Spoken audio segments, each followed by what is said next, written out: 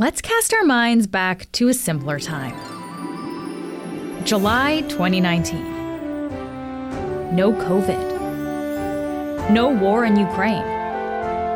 And inflation at 2%.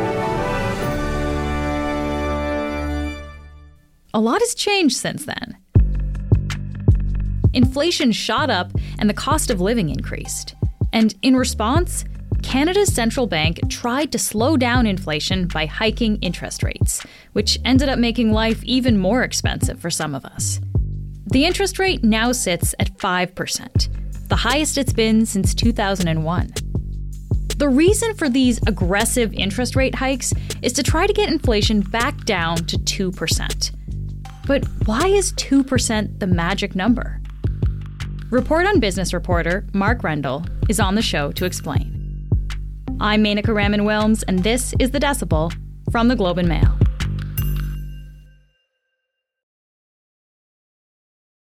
Mark, thank you so much for joining me again. Thanks so much for having me today.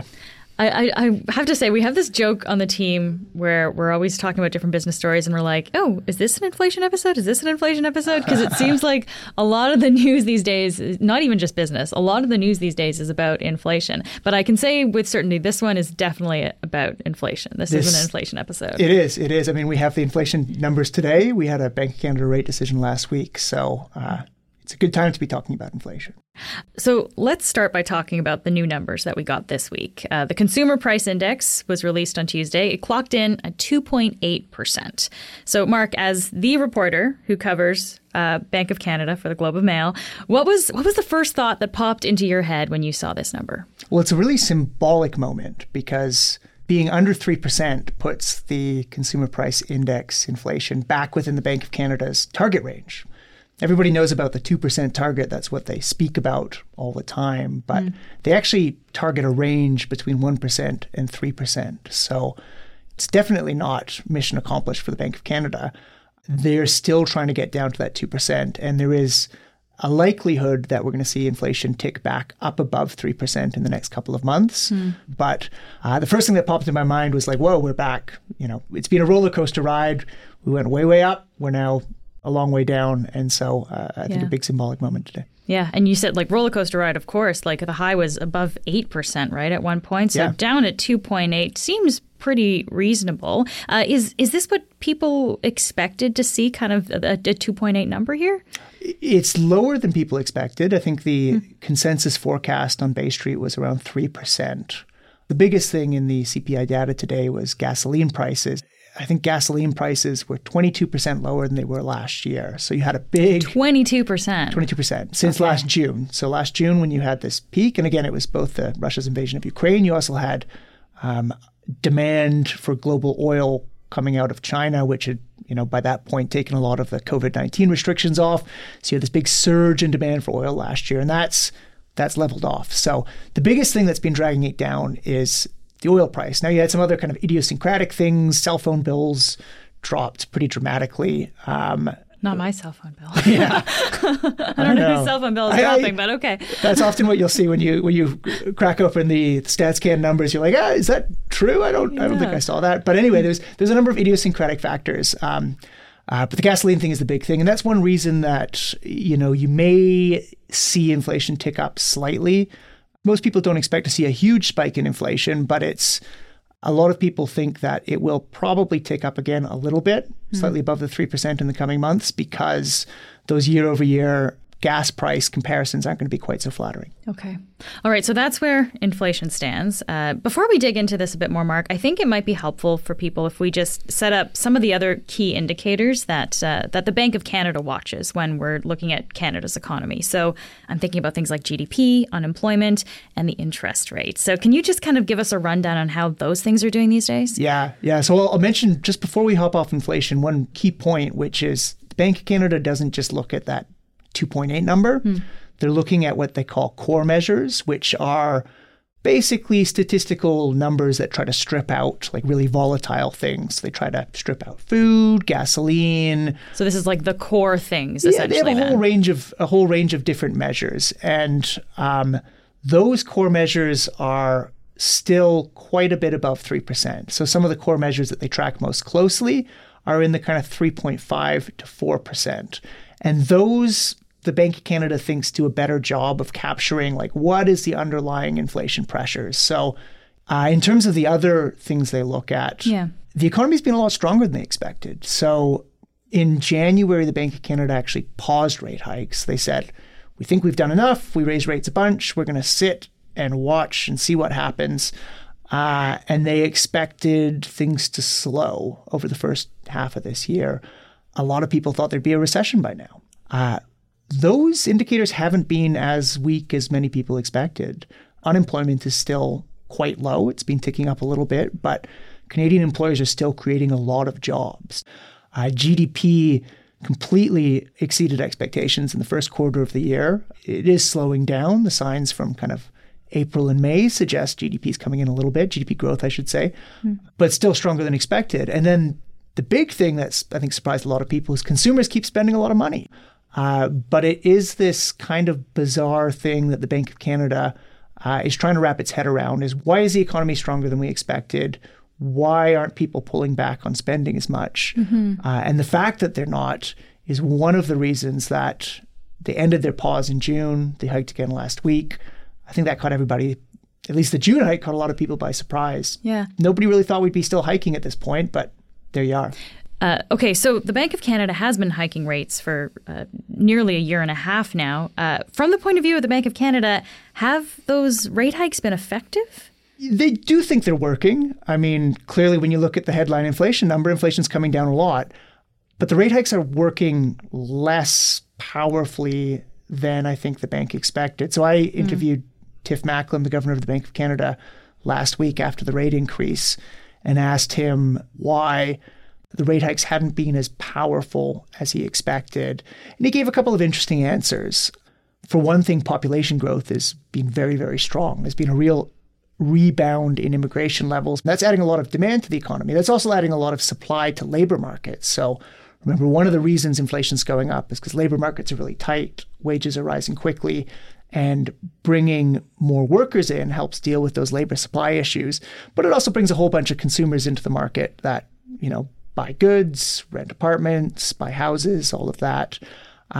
There's something that the Bank of Canada calls excess savings, which I don't think you and I probably think too much about having excess savings. Sounds wonderful, yeah. I know, exactly. But the idea is during the pandemic, people saved more than they would usually. And so people are still working through those, again, Bank of Canada's term, but working through those excess savings. And that might be one of the reasons that rate hikes aren't as powerful. Finally, I'll just mention labor markets are really tight. There's huge demand for workers. And when a lot of people are employed and when wages are rising, that means a lot of people are spending money. Okay. So how does the Bank of Canada think about how Canadians are coping with this? Yeah, it's been a real double whammy for a lot of people because you have inflation, you have prices going up very rapidly, and prices for things that a lot of people need on a daily basis. Prices for food is crazy. And then you add on top of that debt payments, which have gone up, mortgage payments, which have gone up as the Bank of Canada has raised interest rates. But surprisingly, like in the Bank of Canada's most recent, what they call their monetary policy report, which is their kind of quarterly assessment of the economy, they had a special box where they talked about household finances. And they said, you know, by and large, people seem to still be relatively healthy from a financial perspective.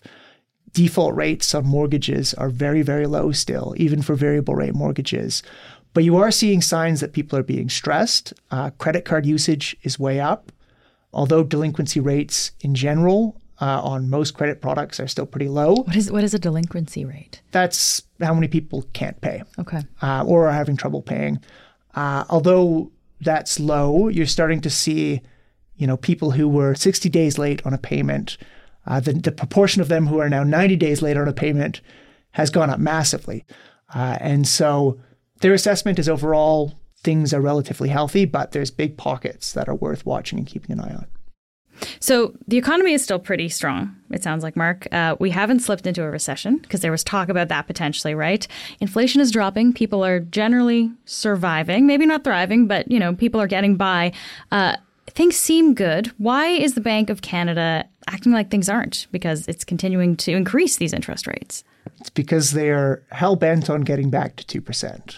And that can seem a little bit confusing when you're so close to 2%, 2.8% today. Why keep raising interest rates? Why try to squeeze that last 0.8% of inflation out of the economy? Now, it's partially because that's what they're told to do. They have a mandate to hit 2%.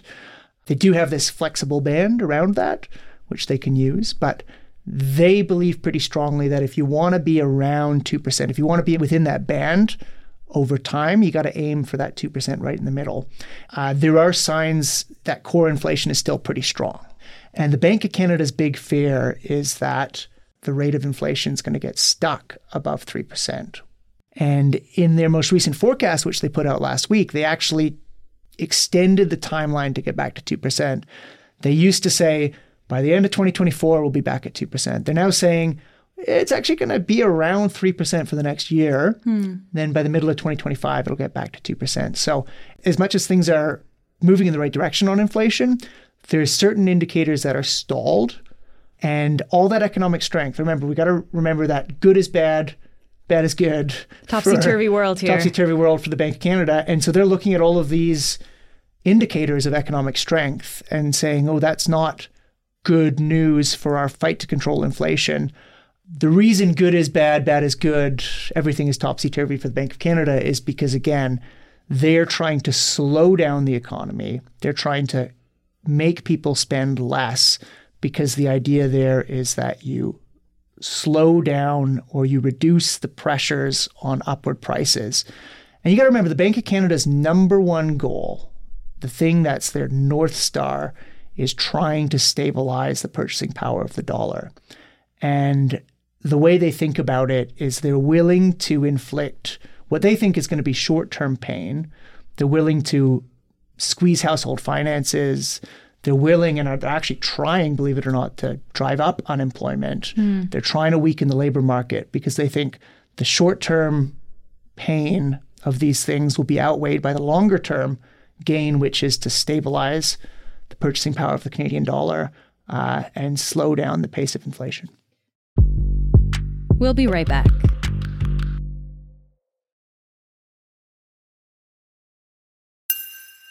Let's talk more about this 2% target, because we've been using this for a while now. We hear about it a lot when we're talking about Bank of Canada these days. But Mark, how did we get to this idea that 2% is the magic number when it comes to inflation? So central banks by the 90s, they were trying to basically figure out a new model for doing monetary policy. Back earlier in the 20th century, the value of a dollar was tied to gold. Later on, it became tied to a US dollar, which was tied to gold. And in the 70s, that kind of fell apart. And central banks were looking around for, okay, how do we anchor the purchasing power of our money? They tried a bunch of things in the 70s, didn't work terribly well. Through the 80s, you had this big inflation spike. By the 90s, central bankers were like, why don't we try targeting inflation itself? Why don't we tell everybody, here's a number that we're going to target? And New Zealand came out and said this first. In 1991, Canada followed. They initially said, we're going to slowly bring inflation down year over year. So we're going to target 3% inflation in 1992. The next year, we're going to target 2.5% inflation. And by 1995, we're going to be at 2% inflation.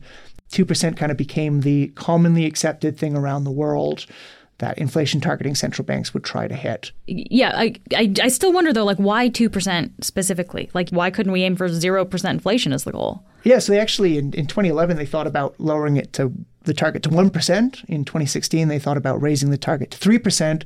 Both times they rejected it. 2% is kind of seen as a bit of a sweet spot for inflation. It's very hard to hit absolute price stability, to basically hit zero inflation. And it's not something that economists actually want to aim for. And there's a couple reasons for that. Reason number one is that central banks, when you hit a recession, when things in the economy really go bad, the central bank wants to be able to cut interest rates in order to stimulate economic activity, to help kind of bring the economy back out of that recession. Right. And if you're targeting zero inflation, you actually interest rates in general are going to be a bit lower, and there's going to be less wiggle room for a central bank to cut inflation. Economists also think a bit of inflation actually helps labor market adjustments because people really don't like getting wage cuts, but having a little bit of inflation in the economy allows more productive workers to essentially keep pace with inflation. Less productive workers are going to see their wages essentially get inflated away without actually seeing a wage cut. So there's a reason they don't want absolutely no inflation. But then the question is, why not, 3% inflation? Why not 4% inflation? Why is that 2% target ideal? And that comes down to how people think about inflation. When inflation is above kind of 3% or 4%, people start to notice it. And the Bank of Canada basically doesn't want people to notice inflation. They don't want people to think about it. Because if you think about inflation, if you're a worker and you're thinking about inflation, you're more likely to go to ask your boss for a raise. If you're a business and you're thinking about inflation, you're more likely to say, what are my competitors doing? I should go and raise prices. So the more that inflation becomes salient in people's minds, that actually has a real impact on inflation itself. So a big part of monetary policy is psychology. A big part of monetary policy isn't just mechanically making it more or less expensive to borrow money. It's also about adjusting people's expectations about how much prices are going to change, because that's going to affect price setting behavior. It's going to affect wages. It's going to affect a whole range of things. Well, yeah, I mean, I'm always surprised when you talk about this stuff that like emotion and people's perception of things actually influences in such a huge way, like what the inflation rate is. That always surprises me, but it's a huge part, it sounds like. It is, because if you think what drives inflation, it's real decisions made by individuals and companies and households. So the thing with the 2% and why not higher, why not 3% is, and again, the Bank of Canada looked at this in 2016 and they said, there's some reason to go to a higher target, 3%. It would actually, again, give us more wiggle room to cut if we need to cut in the event of a recession. But it could potentially unanchor people's inflation expectations. What exactly does that mean? It means that they're worried that if you think I'm going to go from 2% to 3%, then why not next year go from 3% to 4%? And why not the following year go from 4% to 5%? Right now we're at 2.8%, which is in that range, right, of the 1% to 3%. It's not right at 2%, but it's in the range. It can't be that different from 2%, right? Like, is it really worth putting people through this financial hardship and making it difficult for people and possibly driving up unemployment really for 0.8 of a difference? Like, is it worth it? Yeah, so from the Bank of Canada's perspective, the answer is yes, because they're very concerned about credibility. They told people they would hit 2%. They want to make sure that they do hit 2%. Why is credibility so important? It's because they're trying to anchor those inflation expectations. Monetary policy is a trust game. It's about convincing people that you're going to do what you say you're going to do. There is a really interesting debate to be had right now, though, which is, one, is it the right target? Some people are having this debate. It's not really a mainstream debate yet, but there are certainly economists who are saying maybe it's time to rethink the target. But a bigger, perhaps more mainstream debate is, why isn't the Bank of Canada using that flexibility of its 1% to 3% range to take a little bit more time to get inflation back to target? I think the Bank of Canada's response would be, well, because those core measures are getting stuck above 3%. Just very lastly here, Mark, I think people generally kind of want to know when they're going to get some relief from the rising interest rates. So do we know anything about what the Bank of Canada has said about when it might actually start cutting rates? They are not thinking about cutting rates. They are more likely to raise rates again than cut rates. There is still a possibility that they may raise rates again in September. So they left that open after the rate decision last week. They said quite explicitly, we are data dependent. If data comes in strong, we may have to raise rates again, and we're willing to do that. So if GDP numbers are strong, if unemployment is still low, those are indicators that might do that. If the core inflation measures are still strong, if inflation is ticking back up again next month, they could very well hike rates again in September. Rate cuts are a long way away. Bay Street economists think probably sometime next year you might start to see rate cuts. I'd be quite surprised to see any rate cuts before then. Bit of a downer note to end on, but it's good to get a reality check on this stuff, Mark. Thank you so much for being here today. It's great to be here. Thanks for having me. That's it for today. I'm Menaka Raman-Wells. Our summer producer is Nagin Nia. Our producers are Madeline White, Cheryl Sutherland, and Rachel Levy-McLaughlin. David Crosby edits the show. Adrian Chung is our senior producer, and Angela Pacenza is our executive editor. Thanks so much for listening, and I'll talk to you tomorrow.